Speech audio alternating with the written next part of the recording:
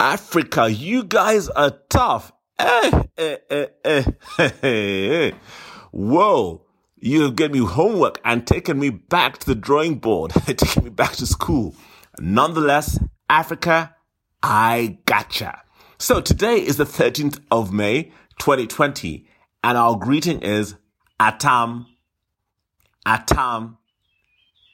If this is your first podcast, every day we have a greeting or a fact from one of the 3,000 plus communities in Africa. And before the podcast ends, we tell you where it's from. So today, our selection of stories is also around manufacturing, and they're from different corners of the continent. This podcast is brought to you in partnership with Orato Consulting Group, a brain trust supporting governments, public and private sector in the adoption of emerging technologies across Africa. Okay, because you've asked for it, we've upped our content on Africa, and next week our podcast format will change completely to factor in your input. So today I'll start by reading 4 different paragraphs, and you'll have to try and figure out which countries these stories are from. And then after our global news, I will then tell you where they came from and how you can read them all for yourselves. By the way, I hope you're all keeping a thinking journal. This is a place to write and query your own personal roadmap. Okay, so let's get rolling. Here's our first story, and I'll start. The last time we checked, over 4 billion was the annual import bill for textile. Up until the early 1990s, there were over 180 textile mills in the country, employing directly over 500,000 people. It was the largest employer of labor after the public sector.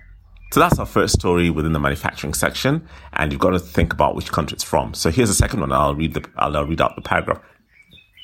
I'll read the paragraph also. It took me 4 weeks to build it because this is a health emergency period, he said, adding, now I'm trying to go through the process of certification so that government or any private health facilities can use our locally built ventilator. Great. And now here's our our third story. Some health experts have touted hydroxychloroquine as being effective and an effective immune modulator for patients suffering the virus disease, even though there is no consensus yet on its reliability of the drug and side effects. We hope to start manufacturing of HCQ in about 2 weeks. The hydroxychloroquine raw material will be arriving later this week, said the chief executive in an interview. And finally, our last story. There is a biscuit and flour manufacturing gap in the country, and this company is primarily dedicated to bridging this and making the products accessible to the local market, according to the general manager of the plant. So let's get to the news roundup from some of the hubs around the world, and we will come back to our African stories then. From headlines from BBC News at 2:43 p.m. today.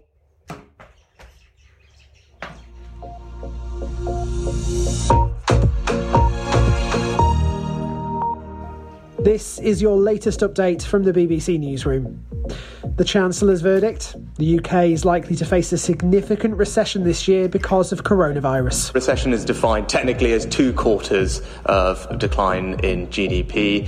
We've seen one here with only a few days of impact from the virus. The latest figures show that economic output, that's all the goods and services produced in the UK, shrank by 2% over January, February and March. It's the quickest drop since the global financial crisis in 2008. In March, as the pandemic started to take hold and the lockdown was introduced, it went down by 6%. Some people travelling to work in England are worried they've not been able to stay far enough from others on public transport. From today, people who can't work from home have been asked by the government to go back to their office or workplace. Some staff on the London Underground have said that the Victoria line was especially busy after trains were suspended for a while. And people in England are also able to take part in some sports again for the first time in nearly 2 months, including golf, tennis and open water swimming. China now, and new restrictions have been put in place for the city of Jilin, where there's a fresh outbreak of the coronavirus. It's in the northeast, far away from the original outbreak city of Wuhan. Here's our reporter in Beijing, Stephen McDonnell. Only those passing health checks can leave. A cluster with dozens of new domestically infected coronavirus cases has emerged there, and significant measures are being taken to try to stop it spreading. The local outbreak has been traced back to a cleaner working at a large police station. And millions of self-employed people can apply for grants to help them through the pandemic today. The UK government says the Self-Employed Income Support Scheme will offer 80% of people's average monthly profit, up to a maximum of £7,500 to cover March, April and May. It says the money will be paid out 6 days after someone applies.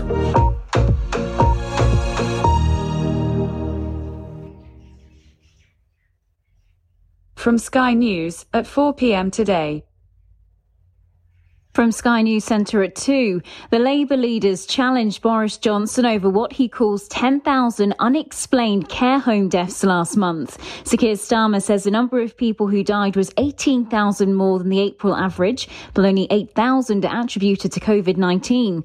The Prime Minister says he's determined to stop the virus spreading. What we've seen is a concerted action plan to tackle what has unquestionably been an appalling epidemic in care homes, and a huge exercise in testing is going on. A further £600 million I can announce today for infection control. The Chancellor's warning the UK faces a significant recession. Figures show the economy shrank by 2% in the first 3 months of the year. The Education Secretary insists all teachers and pupils will be able to be tested for COVID-19 if they develop symptoms when they return to schools in England. Gavin Williamson plans to start reopening classrooms next month. A train union claims its members might stop services if they get too crowded. People in England who can't work from home are being encouraged to go back from today, with reports of packed buses and carriages this morning. In other news, Gerry Adams has had 2 convictions for trying to escape the Maze prison in the 70s overturned. It wasn't signed off by the then Northern Ireland Secretary, so it was unlawful. He'd initially been held under the policy of internment, which in hundreds of suspected IRA involvements were detained without trial. The former Sinn Féin leader says it's a damaging verdict for the British government. They set aside due process. They brought in special coercive legislation, and what the judgment does today is to set that clearly in that context and to say that it was unlawful. And Birmingham City Council's going to cut the grass in parks in wider than usual strips. It hopes it'll help people maintain social distancing. That's the latest. I'm Robin Montague. From CNBC Tech Check at 8:57 p.m. yesterday. I'm Kate Rooney, and here is your CNBC Tech Check. President Donald Trump defended Tesla CEO Elon Musk's call to resume production at its Fremont, California plant. In a tweet, President Trump wrote, "California should let Tesla and Elon Musk open the plant now. It can be done fast and safely." Musk has been pushing to resume its Fremont production that closed on March 23rd due to the pandemic. And shares of Grubhub skyrocketed as much as 25% after an initial Bloomberg report that Uber approached the company with a takeover offer. If Uber and Grubhub were to combine, it would bring together 2 of the largest food delivery companies and increase competition with DoorDash and Postmates. Uber declined to comment, and Grubhub was not immediately available to comment. European Uber rival Bolt says it isn't laying off staff despite the impact of coronavirus. The ride-sharing company, like others, has been harshly hit by the lockdowns across Europe, with sales plummeting 75% in March. Uber's ride-hailing business suffered an 80% year-on-year drop in bookings in April, while Lyft experienced a 75% fall in rides that month. Both companies have taken deep cost-cutting measures. That's it from the West Coast. We'll see you back here tomorrow. From Bloomberg First Word at 1:21 p.m. today. There's little chance that the House Democrats' new relief package will be turned into law. The $3 trillion proposal includes aid to state and local governments and more spending on unemployment benefits and food stamps. Senate Republicans are in no rush to begin negotiations, but passage in the House would give Democrats a marker to set down while they position themselves for the election. Investors are waiting to hear what Fed Chair Jerome Powell has to say about the prospect of mass bankruptcies and long-lasting unemployment. Powell speaks at 9 a.m. New York time, and he's likely to call on Congress to provide additional relief funds. Powell may also gain signal that he's opposed to cutting the Fed's benchmark interest rates below zero. And the British economy has plunged into what may be its deepest recession in more than 3 centuries. GDP fell almost 6% in March when the lockdown was imposed. It was down 2% for the quarter, and things are expected to get a lot worse this quarter. The Bank of England is forecasting a staggering 25% contraction. The judge in the case of former National Security Advisor Michael Flynn is saying, not so fast. The Justice Department wants to dismiss the case, but federal judge Emmett Sullivan wants to hear what outsiders think. He's accepting friend of the court briefs. Flynn had already pleaded guilty to lying to FBI agents. Global news 24 hours a day on air and a quick take by Bloomberg, powered by more than 2,700 journalists and analysts in more than 120 countries. I'm Ritika Gupta. This is Bloomberg. From DW Newsbrief at 2 p.m. today.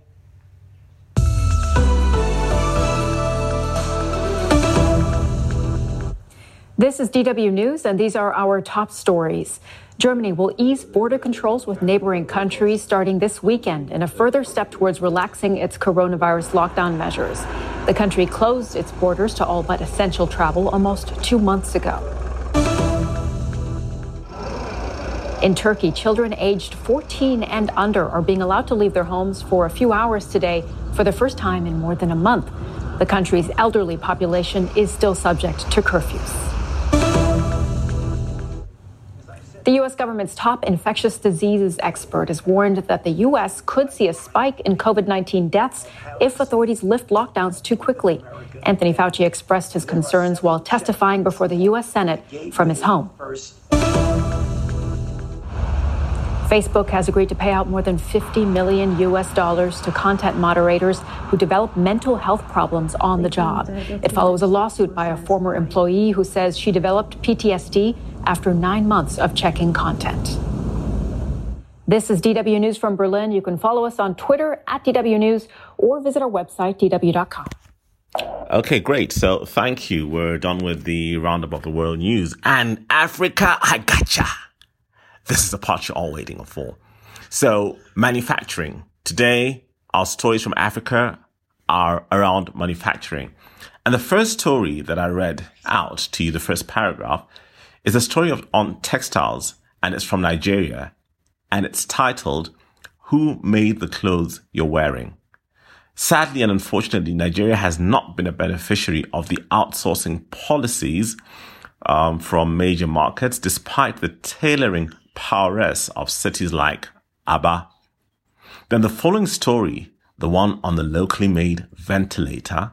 Yes, that's from Liberia, Monrovia, where a local factory has designed and built a local ventilator using local inputs.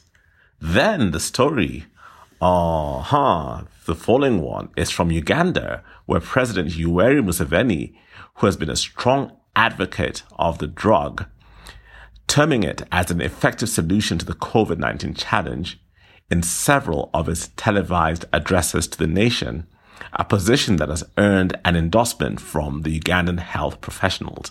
And the final story on flour is about a biscuit plant which has actually broken ground in Debrecen from Ethiopia. It's about 145 kilometers away from the capital, and it's processing local flour. It was under construction for 3 years, built by Yusuf and Friends PLC, and the plant is expected to offer job opportunities of between 150 and 200 people. So today it was all about manufacturing, and as always, all the stories that I've just actually read some snippets off about them, the links are down on the podcast here, so you can be able to click and read the full story. This podcast is brought to you in partnership with Orata Consulting Group, a brain trust supporting governments, public and the private sector in the adoption of emerging technologies across Africa. Okay, so it's that time. Time to leave. Remember what our routine is. Stay home, stay safe, stay alive, proper and utmost hygiene. Wash well, thoroughly, with soap, running water for 20 seconds. Sanitize if you're not washing well with an alcohol-based sanitizer. Social distancing has to continue. And your masks, I am so disappointed with the way people are wearing the masks. And I think also some of the designers have designed them very badly.